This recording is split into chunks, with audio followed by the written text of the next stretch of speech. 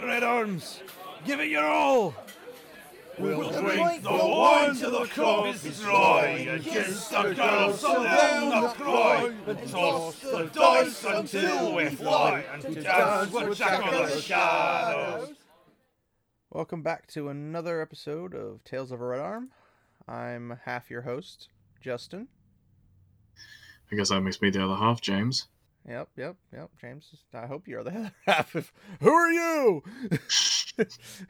Somebody lost their mind. Amnesia or something. But anyway. No, I'm actually a talking dog, as he has assumed his position as a podcast. Aw, good boy. Sorry. Anyway, here we are covering chapter 11. The Road to Tarren Ferry. It is Tarren Ferry, isn't it, James? I don't know, Tarren, however you want to say it. Well, however you're supposed to say it is Tarren, but yeah. Well, I mean, you can pronounce it as Flaffen if you really want, but... As what? Never mind. Alrighty. Anyway, we have a bit of a short episode today. At least we're assuming it will be. We won't know until we get to the end of it, but probably going to be under an hour. So enjoy the quick in-between episodes before they probably get a little bit longer. Or back to our normal, I guess, we're doing an hour and a half and 2 hours. So, I guess we'll jump right in and get her done with. That way, yes. You all can go back to not enjoying our podcast nearly as much as you would like to. But anyway, so the last chapter, our fearless party, our fearless party was being chased by the wonderful, lovely Drakkar, a flying beast of slightly vampiric kind of, I guess, shape, form, means, etc. Very different in how it actually functions from a vampire, but that kind of a concept. And as they were riding the North Road to head to Tarren Ferry to try to cross the river and, get out of the two rivers by the only means possible. So here we are, still on the North Road. Basically, you can kind of picture it more of a line of horses. They're not really huddled together. They're kind of stretched out a little bit. Basically, moonlight's the only light they got, and depending on the angle, there's certain things you can and cannot see. So, Lan's leading the way, but because he's wearing his water cloak, can't really see much of him. And he has a black stallion, a horse, so you can't really see him either way. Moraine sticks out like a sore thumb with her white mare, and it's the same speed as Lan, so just follow the white horse. So everybody else is trying to follow in a line, and they use I love this phrase, as if they were all tied to a rope with one end in the warder's hands. So Rand's last in line with our favorite gleeman, Tom Maryland, right ahead of him. And everybody else is kind of just ahead of them, but you can't really tell. But Tom never looks back at Rand. He's just pretty much keeping an eye on where he's going, but not anything behind them. And so basically Rand's kind of resigned himself to being the alarm if Trollocs, a Fade, or a Drakkar show up. So he checks behind him every once in a while, and then keeps remembering this one phrase: the Drakkar, worse than Trollocs and Fades. That's what Tom had told him, but it can't keep you on your toes, especially if you're the last one in line. I mean, you've all probably seen a movie of some sort where a person's walking with some other friends or whatever, and the person in the back gets nabbed by like some monster or something. It's like, yeah, that's kind of what it feels like, really. At least I assume that's what Rand feels like. But he probably hasn't watched any of those since they don't have TV. So Cloud, his gray horse, is basically just trying to keep up, but mostly because he has it's a speed horse, it's a race horse. It has no problem keeping the pace. So with him kind of holding back as he's behind the line, the horse is trying to go faster. He's like, no, we got to stay in the back, because Cloud kind of feels it like a race. He's trying to like beat Land's stallion, and it's just like, this is just a weird situation for the fastest horse to be in the back at the slowest point. But so Rand just basically hangs on to him and tries to hold him back a little bit, but he kind of like lays low, and he looks over at Bella repetitively because he's worried about Bella and Egwene.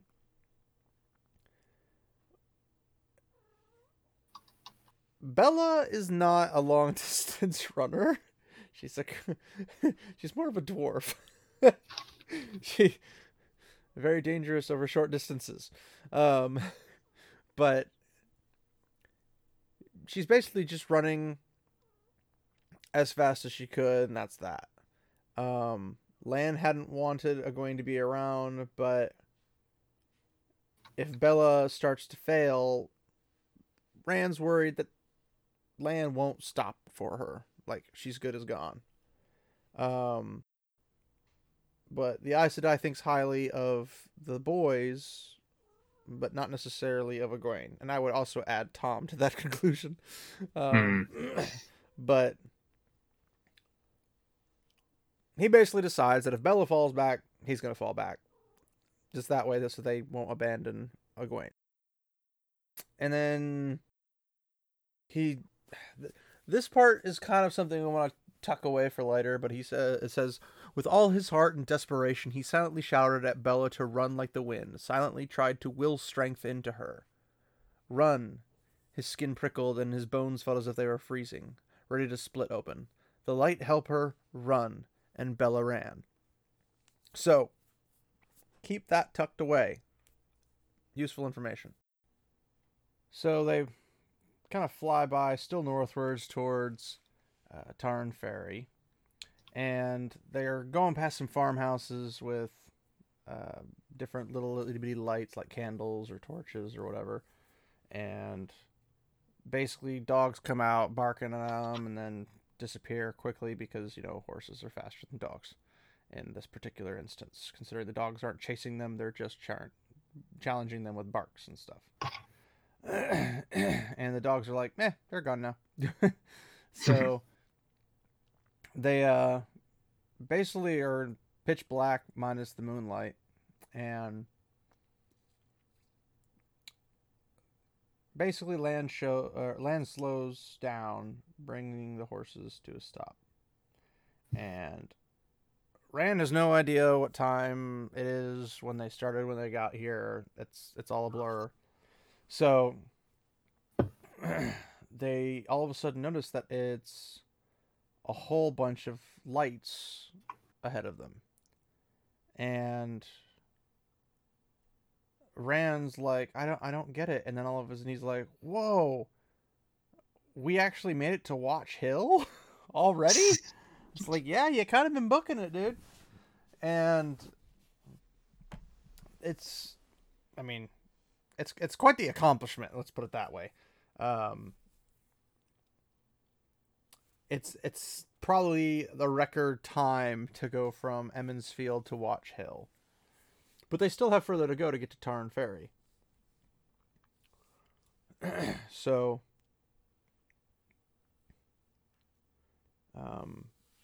Rand and Tom dismount because Lan had dismounted, and all the horses are just like, we're done.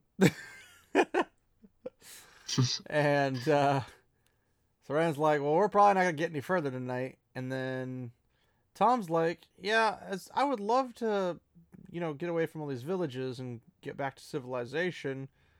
Resting in a tavern or an inn wouldn't be that great of a problem if we just, have enough of a lead against the Trollocs and whatnot. And Rand, using his large amount of intelligence he has at the moment, suggests stopping in Watch Hill for the rest of the night. And I'm thinking, so you want Watch Hill to get burned to the ground? That's what you're saying. Perfect. I know, right? Plan to conquer the two rivers in action in reverse mindset. So they can smell the cooking. Their mouths are watering, and you can tell that, Beltane hadn't been bothered by what happened in Emond's Field and whatnot. Which you'd think to some extent that somebody in Watch Hill would have noticed, would have noticed a giant plume of smoke coming up from the side of Emond's Field. And it's like, yeah, it's a little bit larger than 3 bonfires. It's gotta just, the remnants and ashes of a village. Hey, Jaren, have you noticed that there's more smoke over there? There's Emond's Field lot. Very raucous, aren't they? Yeah. They don't know how to stop smoking to save their life. So, Rand looks over at Egwene, and she's leaning against Bella, and I'm confused why Egwene is so tired from being on a horse. I mean, yeah, you could be a little bit sore, but she's like exhausted, and I'm sitting here like, that doesn't make sense. But knowing that she wants to go out into the world and, experience everything, it doesn't seem like she's going to get very far if this much, going literally from one town to another, is going to be the undoing of her. Like, she's not going to make it across the Tarn Ferry at this pace. So, basically, everybody is exhausted except for, it seems, the Warder and the Aes Sedai. Matt's like, yeah, I could use some singing, a hot mutton pie at the White Boar.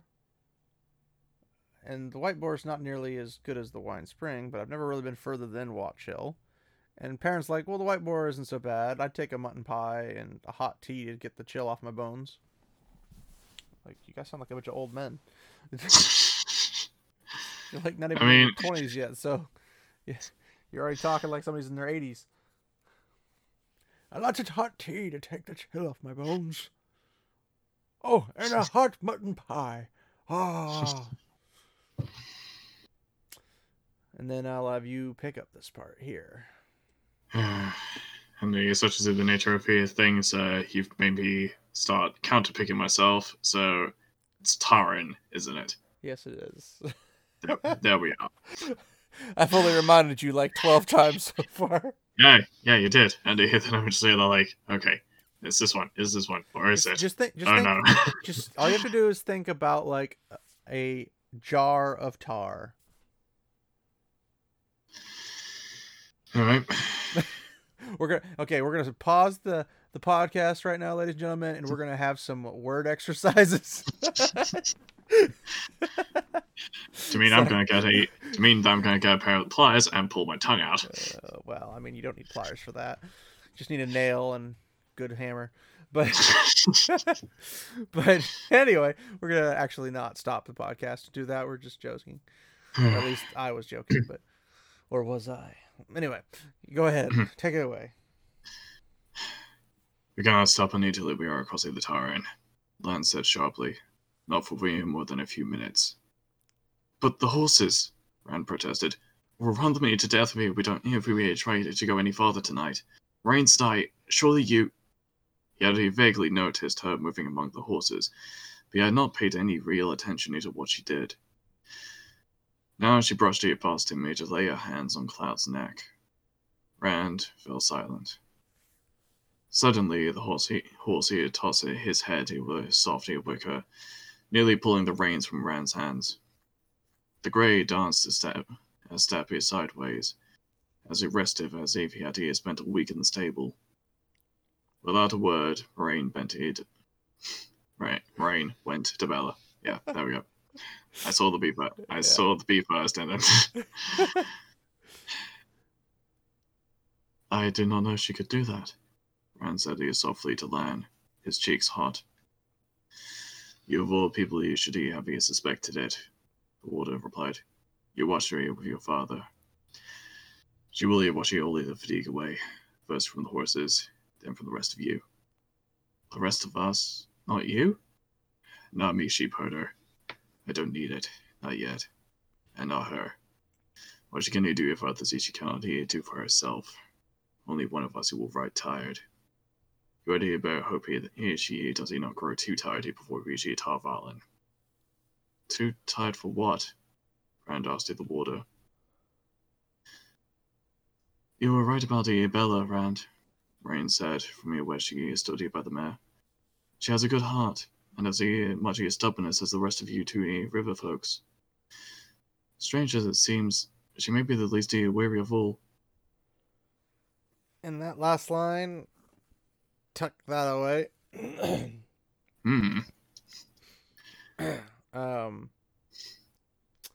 It's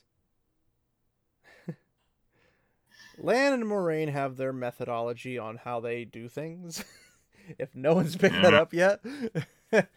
But it typically works out for the best. At least so far. Lan's calling how far they go, when they stop, etc., etc., etc. But Moraine is doing what she can for everyone when she can. Now, it seems like an awkward relationship, I know, because, you have the warder, who is supposed to be like the bodyguard follower person, doing whatever the Aes Sedai says, is actually taking command of where they're going and whatnot, and how fast they're moving and all that jazz. Moraine seemingly is letting him do it. So the best thing to grasp from this part is that they have a very long history with each other, and they also have a very strong trust of each other. They know their limits. They care about each other, not necessarily in a romantic fashion, but in a very much, I've put all my eggs in one basket for you kind of thing. Kind of both directions, if you will. Moraine relies on Lan for protection and his experience and whatnot, and what appears to be history of soldiering. And then Lan trusts Moraine's wisdom and guidance in terms of what to do, what not to do, etc. To some extent, Lan already has that of his own accord, but it's something where they balance on each other. So I know that seems like a lot to pull out of this, but it's there if you look deep enough. But basically, Rand here talking to Lan about like being exhausted and whatnot, and the horses, and Rand doesn't understand, and it's understandable that he doesn't understand, because again, he's a country bumpkin that is not familiar with Aes Sedai, the ways of Aes Sedai, what they're capable of doing or whatnot. So him saying, I did not know she could do that, is actually fair. Like, he doesn't know that. Now, Lan knows that Moraine can do things with the One Power, but Lan should know that Rand doesn't know what she can do with the One Power. Because again, Rand is not a trained Aes Sedai of old to know, hey, I know all the things about all the things.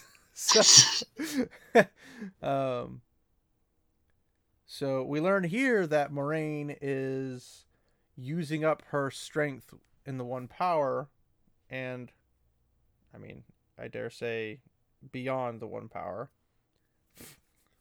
and is basically giving her all to get them to the Taran Ferry as fast as possible.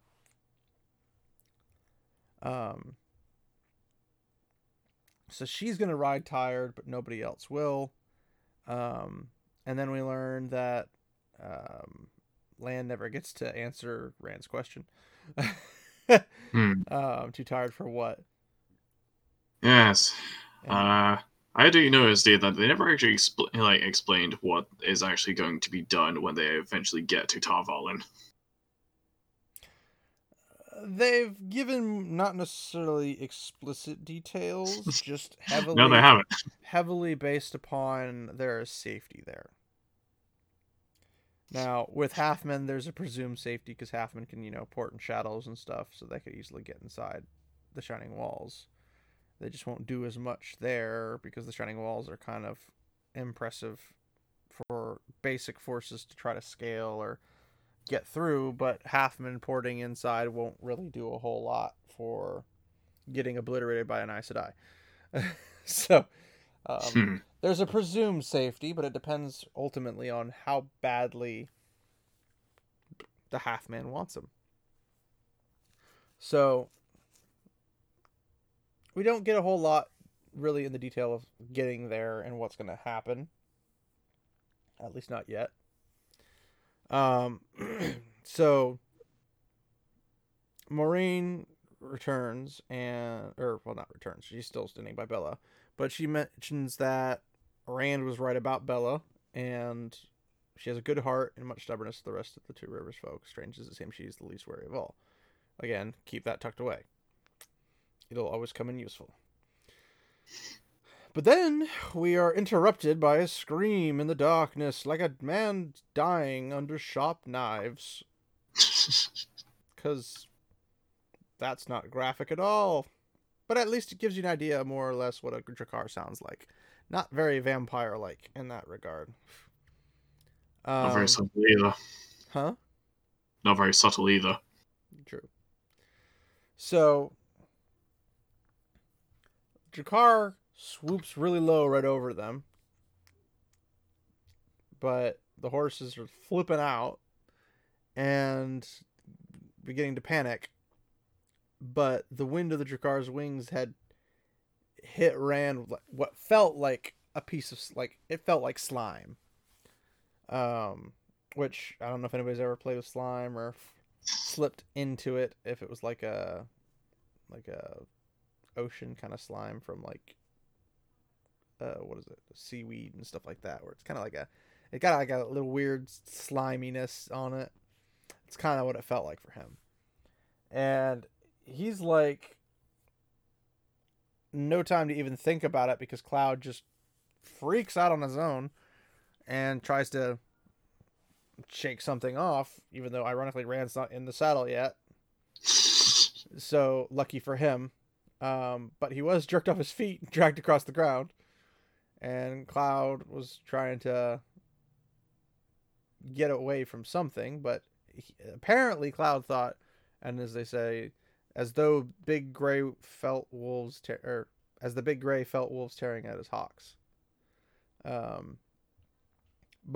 Rand manages to get the grip on the reins and then scrambles to his feet, taking a bunch of jumps, kind of like if you're like being dragged by a car, you're kind of like trying to get up, staggering, and then getting dragged back down again. It's that kind of concept. But he's not going to let Cloud get away, so he barely catches the bridle.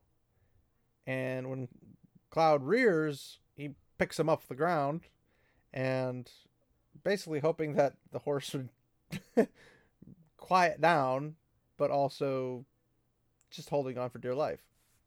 So the landing that Cloud does just nearly cracks Rand's teeth, which is kind of funny, actually. Be hilarious if, like, everyone at the beginning gets, like, cracks their teeth, so the entire series you get to, like, know, like, oh, they don't have teeth right now. That would be funny.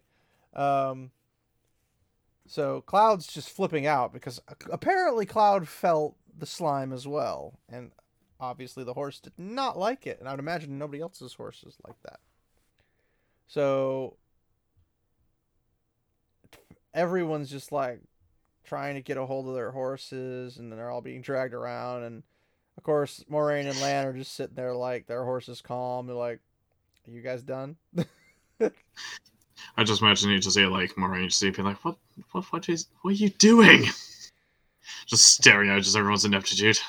Well, Moraine's on her saddle, or in her saddle, on her horse, and Lan's on the foot, but with a sword in his hand. And I'm thinking, please don't pull off like a Star Wars, jump in the air, don't cut the side off of the TIE fighter when it comes by. Like, I can only handle so much cheesiness. See, when I was reading the first time, he like reading through this, I was like, oh yeah, here it is. Here we go. Here it comes. It just got real, apparently. But he just stands there next to his stallion, and just both of them are being really quiet. Now, funny thing, Watch Hill was having like a bunch of merrymaking, happiness, flutes, music, food, dancing, song, all that fun stuff. And it just like gets really quiet. And it's just out of nowhere, just quiet. And then Rand's like, yeah, they'd probably listen, and then they'd go back to just having fun. And go figure, that's exactly what happened. So Lan tells everybody, get on your horses. And then he mentions, he jumps in his horse, by the way, obviously, sheathing a sword. But he mentions something that's interesting to learn about the Jakar. The Jakar would not have showed itself unless it had already reported our whereabouts to the Murdraw. It tracks us now, marking us for the Halfman. It won't be far. So obviously another shriek happens and Wash Hill gets quiet again. And then it just starts right back up. But it makes you know, like, Jakar don't scream just for the sake of screaming, per se. There's usually a tactic involved with a scream, typically to drive someone in fear or whatever, or to announce someone's presence. In this case, it's probably announcing someone's presence. So if the Halfman's following with his troops, the Trollocs, the Jakar screaming is going to point it in a direction that knows it needs to go. So luckily for Watch Hill, they're not going to get any attention driven towards them because they're kind of a little bit out of the way. So the party is trying to get going, but of course, Tom, aside from Lan and Moraine, is the first in his saddle. But everyone gets going, except, of course, Rand. Always Rand. Yeah, he's just busy pratfalling everywhere. Yeah, basically. Egwene yells at him, like, hurry up, and then you hear the Jakar, and then Bella's going a few steps, because it's trying, Bella's wanting to go. Rand's like, oh, I'm just standing here with my sword out. No, look at that. Look at me. I'm pulling a Star Wars. Yeah. And then, See, again, just reading that bit, I was like, okay, is he gonna, like, do it? Is he actually gonna have this fighting moment? Then he's just like, this is actually really embarrassing. I'm just gonna leave. And it's like, yeah. ah. Yeah. I felt so put out of just reading that bit. It's like, come on. I just love the fact that we're... Do something. But it's like the little cartoon with the little blob guy poking it with a stick. Come on, do something. But it's one of those things where it's like the characters in this series realize that, yeah, there's magic and there's crazy things you can do, or you have Blade Master weapons with what would appear to be a Blade Master, at least in the group. But even they, with the Blade Masters, with magic and everything, they realize, this looks stupid. Don't embarrass yourself. And then I'm looking at Star Wars like, I'm looking at you, Star Wars. You're only saying that just because we haven't seen anyone do like a ninja flip yet, and take a TIE fighter out of the sky. Yeah. Yeah. Oh, and have the person in the TIE fighter survive an explosion and a crash landing. Man, we're just okay. I don't know about that bit, but anyway, moving on. Just adding to the ridiculousness of it. So he gets embarrassed, puts his sword away, hoping no one sees him. They got moonlight, but hopefully it doesn't catch on what he's doing. So he sheathes it, jumps back on his horse, and they're off again. They take off at full gallop, and dogs bark in the village, but Rand's not sure if it was them or Trollocs that they smelled. There's a scream, and all the horses are trying to run together, but Lan's trying to get them spread out. But another scream happened, and just like, yeah, no, we're gonna stay clustered. So Ran is behind Moraine and Lan, and it seems like his horse is trying to get between them. Egwene and Tom are on either side of him, and then this time Perrin and Mat get to be the lucky ones in the back. And it says here that Cloud is spurred on by Dracar's cries and ran beyond anything Ran could do to slow him, even if he had wanted to. But he couldn't gain as much of a step on the other horses. And it's funny because, like, there's some speed on that horse. I would probably argue it's the fastest horse in the party because it's explicitly a racing horse. And it's probably a difficult thing for the other horses to keep up with Cloud, but yet here Cloud is not actually going faster than the horses in front of him. Maybe that's because the other horses are slowing him down because he can't get past them, and he's flanked on either side. So basically Rand's in the middle of the party at this point. So I don't think he has anywhere he can go with the fast gray. So, of course, the Dracar is still shrieking at them like an alarm sounding. And here we come to another obvious thing with Bella. Is the Aes Sedai must have done something more than simply ridding her of fatigue. Keep that tucked away. It's like the fourth time. Third time at least. So Egwene is smiling in excited delight because she's insane. That's like the last thing I would be doing in that situation. Like, yeah, I'm about to get snatched by a vampiric being that's gonna take me off the horse and do something really, really bad to me. Yeah! Yay, we're about to die. Don't get me started on the cupcake song. But so Rand is confused because her braid is flying behind her, as obvious with that the speed they're moving would make sense. But he also notices the gleam in her eyes, and it's not just from the moon. So she's getting her she's getting like really excited about this adventure thing. And this next part is great. His mouth dropped open in surprise until a swallowed bite me set him off a fit of coughing. He basically swallowed a mosquito. And it's just like, that's why, I mean, you feel for motorcyclers and people who are on mopeds and whatnot, they're going like 60 miles an hour and all of a sudden, you know, laughing or something, and all of a sudden a bug goes right in the throat. It's all you can do not to get flying off the horse because of the impact of it going in and screwing with you. But so Lan not really bends over, but kind of like asks a question of Moraine. But Moraine shouts over the wind and the pounding hooves, saying, "I cannot, most especially not from the back of a galloping horse." Now, that phrase alone has a couple implications, but I'm going to leave those there. They are not easily killed, even when they can be seen. We must run and hope. There's more of a Witcher joke if no one caught on to that. But, so basically, it seems like Lan asked the question of, "Hey, can you take the car down?" And she's like, "Not from the back of a horse. I'd have to be on firm ground, and even when I see it, I'd have trouble probably killing it." So they get a little bit of small fog. It just goes up to the horse's knees, and they kind of like bleed through it really fast. And then all of a sudden, more and more fog and mist happens to show up.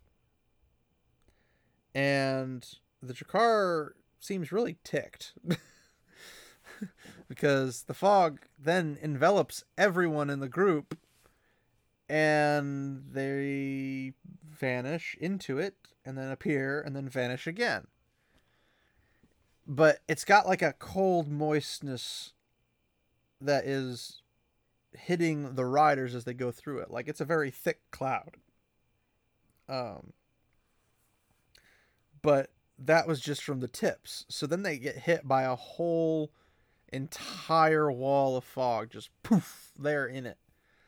And all of a sudden, it's like when you go outside and it has that very calm falling snow where it kind of just drifts down at a slow pace and it's dead silent outside because all that snow from the snowflake, or all the snowflakes and everything, and all the snow on the ground and everything completely mutes all sound because of the noise dampening aspect of it and everything.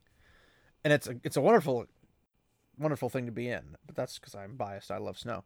But it's a great relaxing type of thing. So in this case, you have like 7 horses just galloping at full speed, but all of a sudden it's just like you can hardly hear even the horses galloping, even the one you're on, because there's that much fog. And you can only vaguely see Egwene and Tom on either side of him. And then Lan's like, hey, they still know we're going to where we're going because there's only one place to go. Taren Ferry. But they can't really tell, where his voice is coming from because it's really reverberating across all this and it's kind of muffled at the same time. So Moiraine says, Myrddraal or sly, I will use its own slyness against it. So with the sound of them being muffled, it's going to be difficult for the Jakar to notice them. The fact that they can't be seen by the Jakar also helps their case. Now, I'm going to let you know a little secret about Jakar that we haven't really gotten to yet, but it's going to make sense when you think about the spot, because I'm not going to have you tuck this one away because it'd be very, very vague for you to remember. But Jakar are not the brightest. They're not very intelligent. They're dangerous. They're extremely dangerous. But they're not the most intelligent. So, if a Jakar loses track of you in a fog, it doesn't know where you're going. It's not a Myrddraal. Myrddraal are intelligent. The Jakar not so much. So, a Jakar trying to chase down someone through fog, if this is as big of a wall of fog, I'm imagining it's basically a northern avalanche going south of just fog, and it's not just like a small piece where they're like in it and then poof, they're out of it. They are in it for a good time, and the Jakar is struggling to find them, thus the shriek of rage. And it's basically it's gonna lose them at this rate because he doesn't know where they are and can't do its little scream alarm thing to tell him exactly where, which is probably the scream of rage, being like, I can't find him, dadgummit. But it's also not going to know where to meet them, like where to be on the other side of the fog, because it's not that smart. So just a little tidbit that it doesn't explicitly state now, but it is accurate to the story, especially to Jakar. So, ironically now, Rand figures out that the mist is probably here because of the one power. So he finally realizes he's holding his breath because he didn't want to inhale the one power or something like that.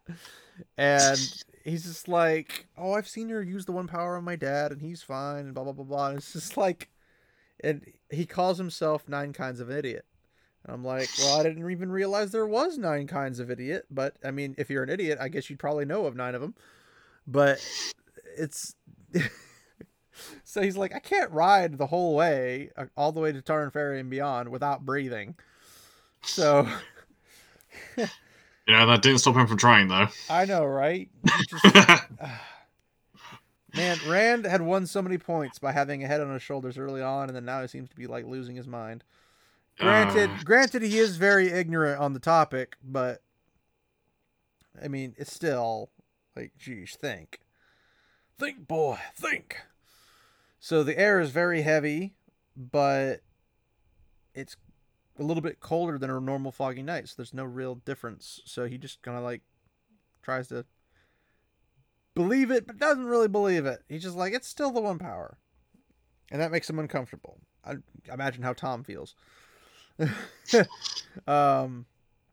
So Lan keeps him close, and they could always see each other's outlines at the worst.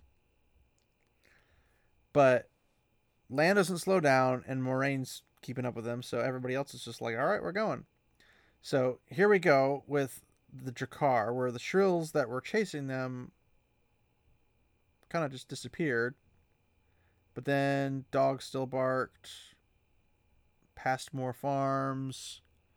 Nothing really that big has changed, but he's getting a little saddle sore.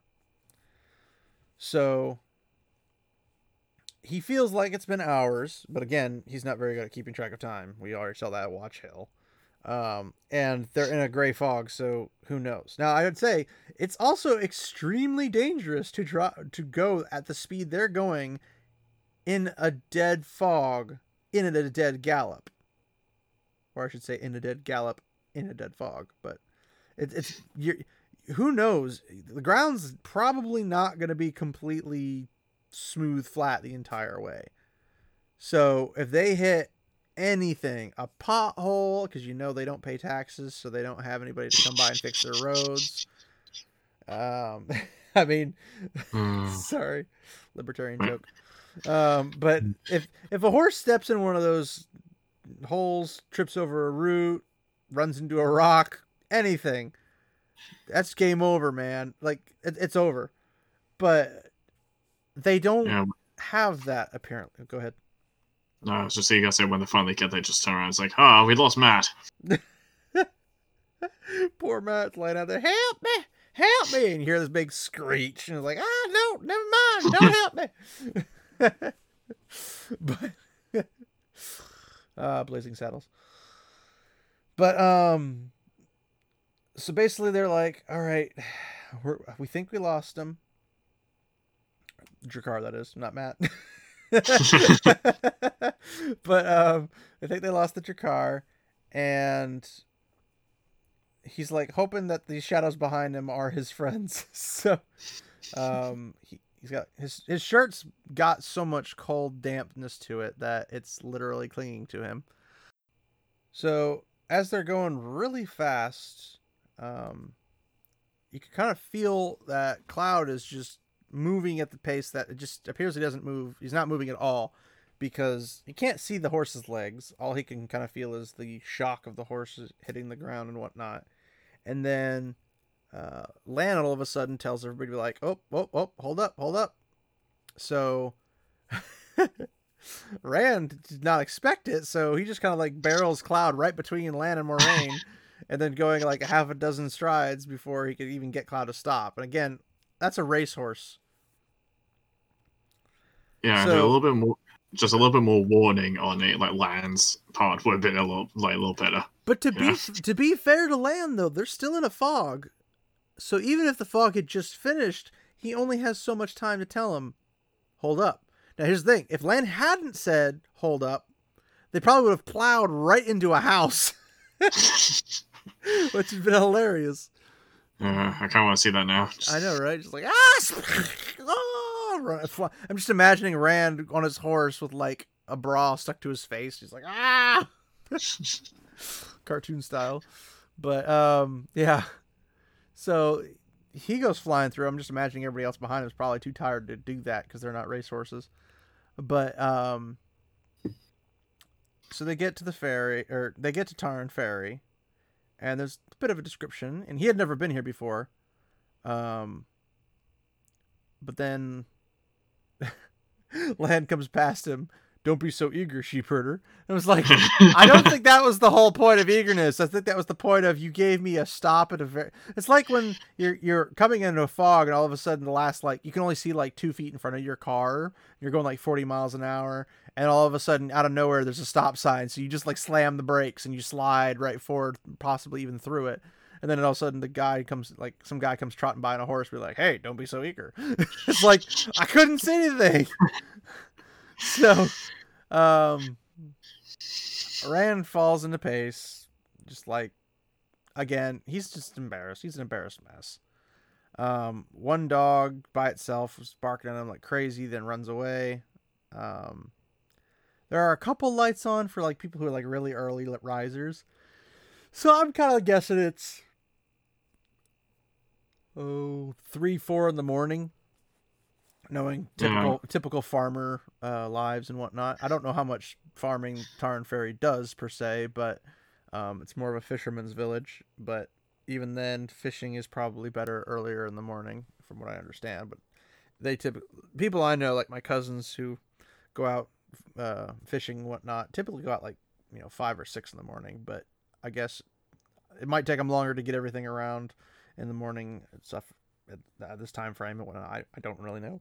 I couldn't give you a definitive answer, but it's my guesstimation. It's between 3 and 4, because there's some lights on, maybe like a single candle to help somebody get ready while somebody else is still sleeping or whatever. I'm assuming there's some children that are probably still going to be passed out for a bit, and their parents are getting ready, getting breakfast and all that stuff.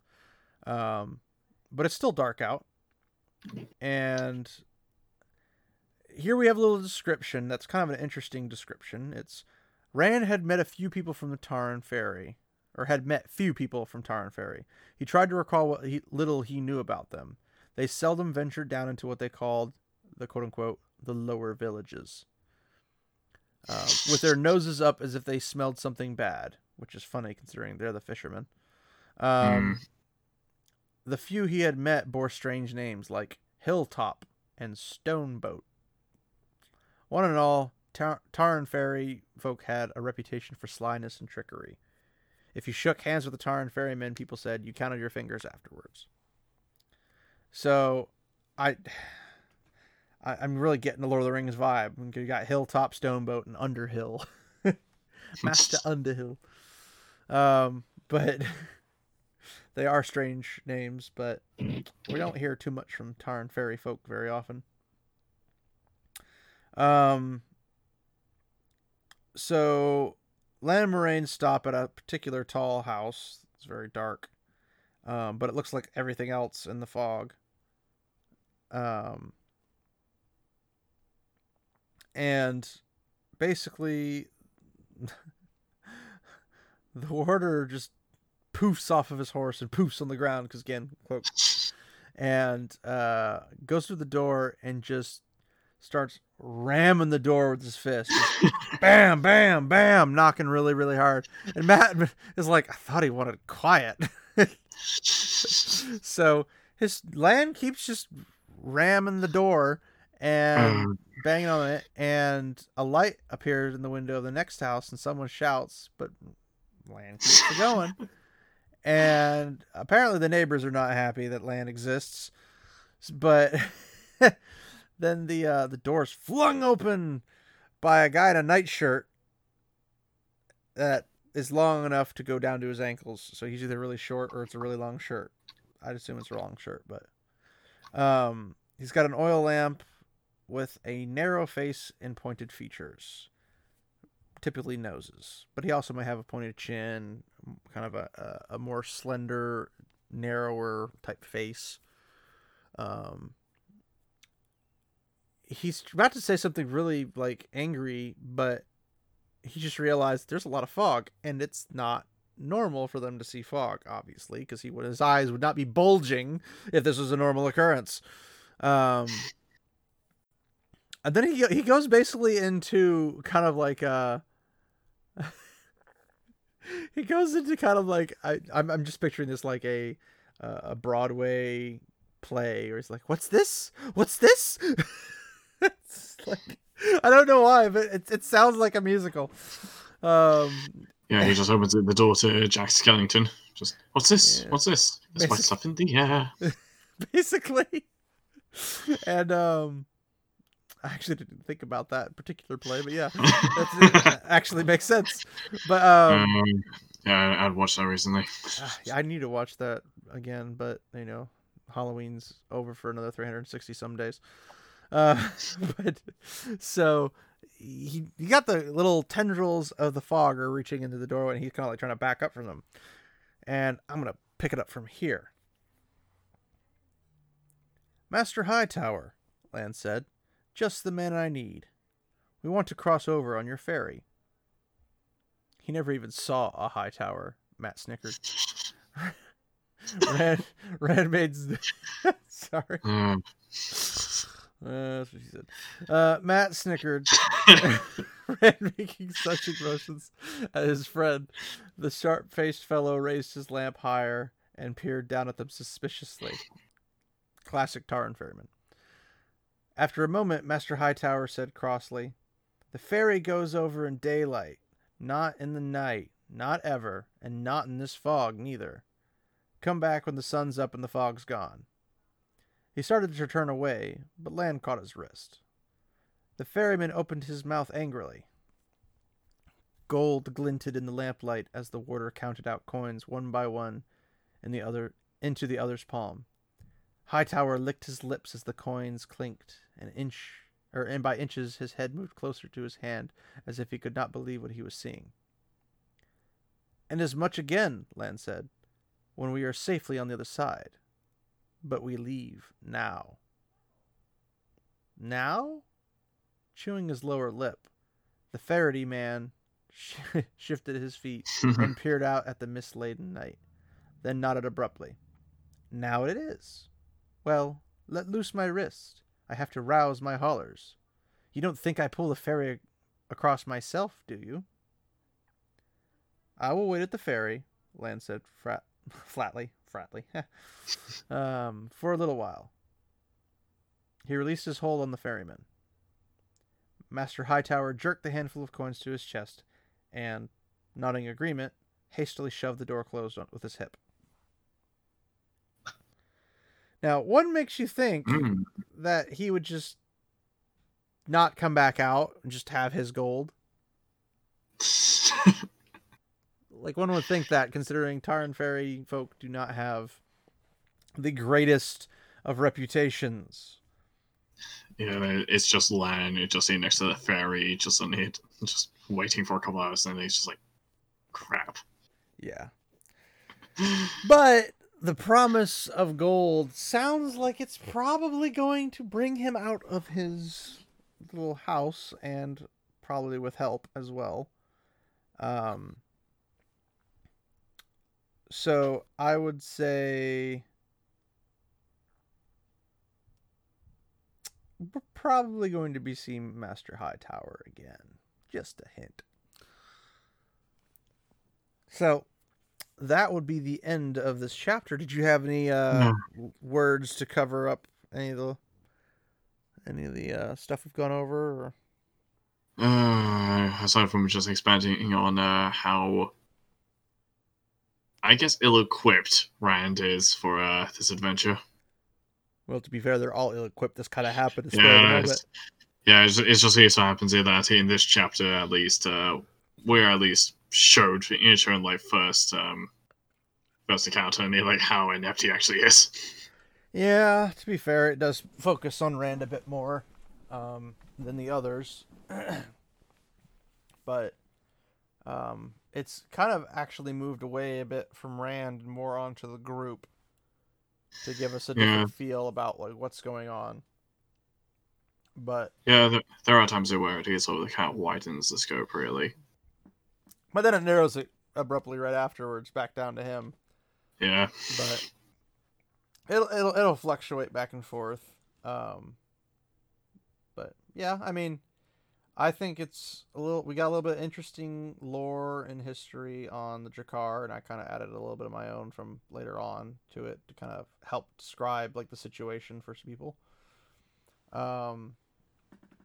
But they're in a hurry. They made some good time, and I mean, it helped that they had magic, considering Trollocs will even get exhausted at some point.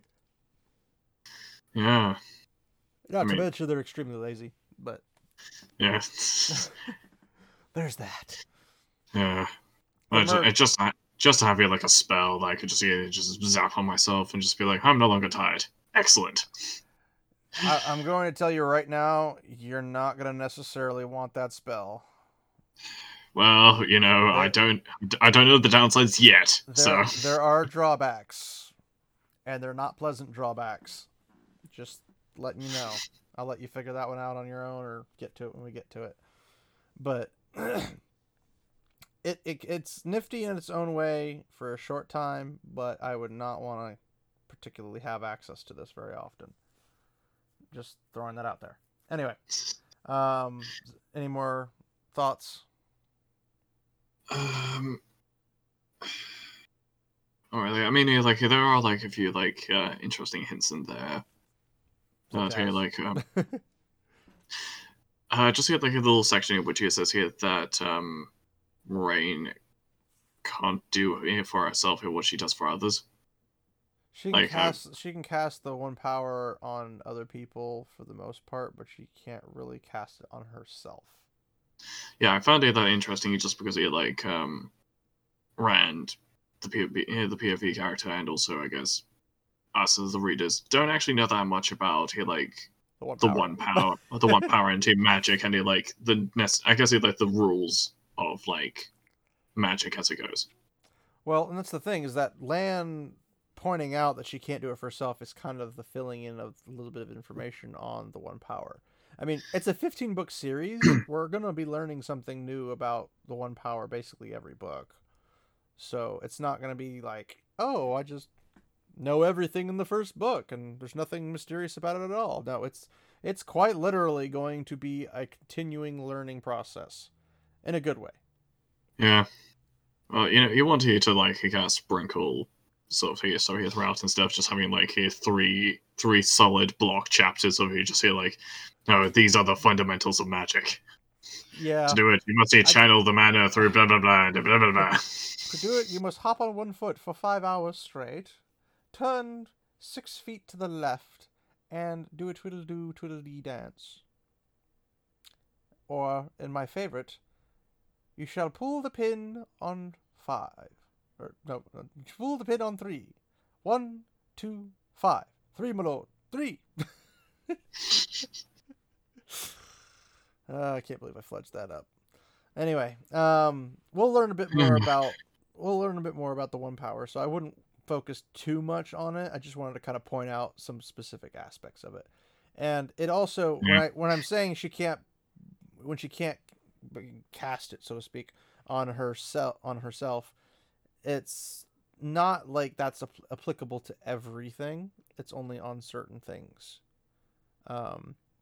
Some things you can cast on yourself, but that in itself is the weave itself that has the limitations, not necessarily that.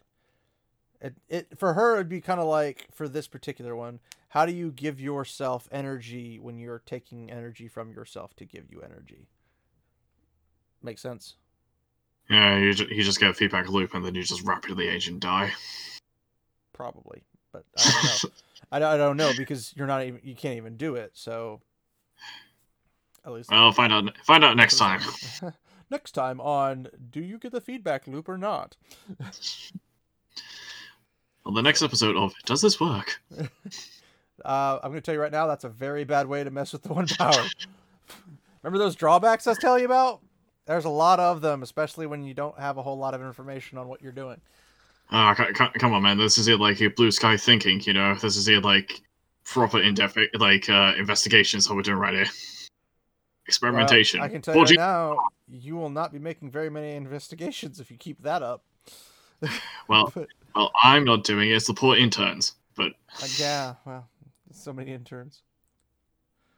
I wish we had interns. Anyway. So that's that for that chapter, and that's next the end chapter, of chapter 11. Yes, and that will bring us here to chapter 12. Across the Tarn. So the Tarn is actually the river. So yes, no one got the Tarn ferry. It's the ferry across the Tarn, but it's very literal. Didn't give any credit for that. I mean, Hightower. Anyway, that is it for chapter 11. Come join us again next week for chapter 12, Across the Tauren, where we will learn the fates of the party, like we will every week after. So, Yeah. but yes, I'm looking forward to diving into the next chapter, and hopefully you are as well. Yeah, likewise. The suspense is starting to pick up. Slowly, but starting to get there. We've got a few chapters until it really, really gets rolling, but it is definitely on its way. So, just wanted to thank everybody for coming out and spending time with us.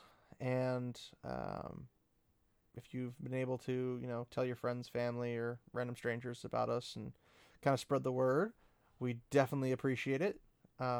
We would like to get out to a little bit more people so we can have more conversation, and that those of you listening have more people to talk to and plot and discuss all of the potentials, mysterious events of the series if you're first time listeners / readers, and if you're somebody who's done it before, then maybe you could be a little sly about it and pull a good old Justin and lead them on into the story and let them get caught on surprise and have a fun laugh over it.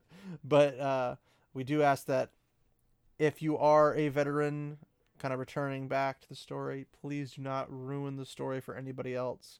Please keep it only to the area that we have covered in previous episodes. And then as we get further and further and people are keeping up to date,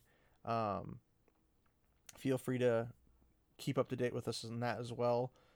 If you have anything that's kind of like to the newest episode and you're not sure if somebody has caught up yet, just kind of like throw like a spoiler alert or something before anybody can read it, just so that way no one has a story ruined for them, because nobody wants to do that. I mean, you could literally tell the entire story of 15 books in like 10 seconds if you wanted to really squeeze it up, but it's not any fun to miss all the details and the adventures and stuff if you do it that way. So just please avoid doing that.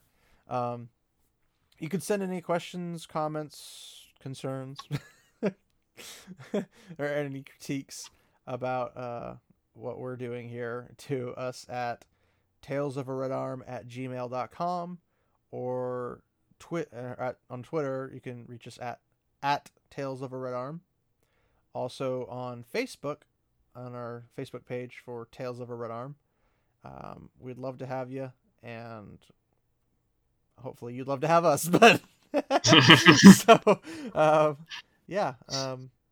hopefully we will see you guys next week for chapter 12. So anything else, James, before cut off? Or that's pretty much it. So all right, so we'll see you guys around. Until next time.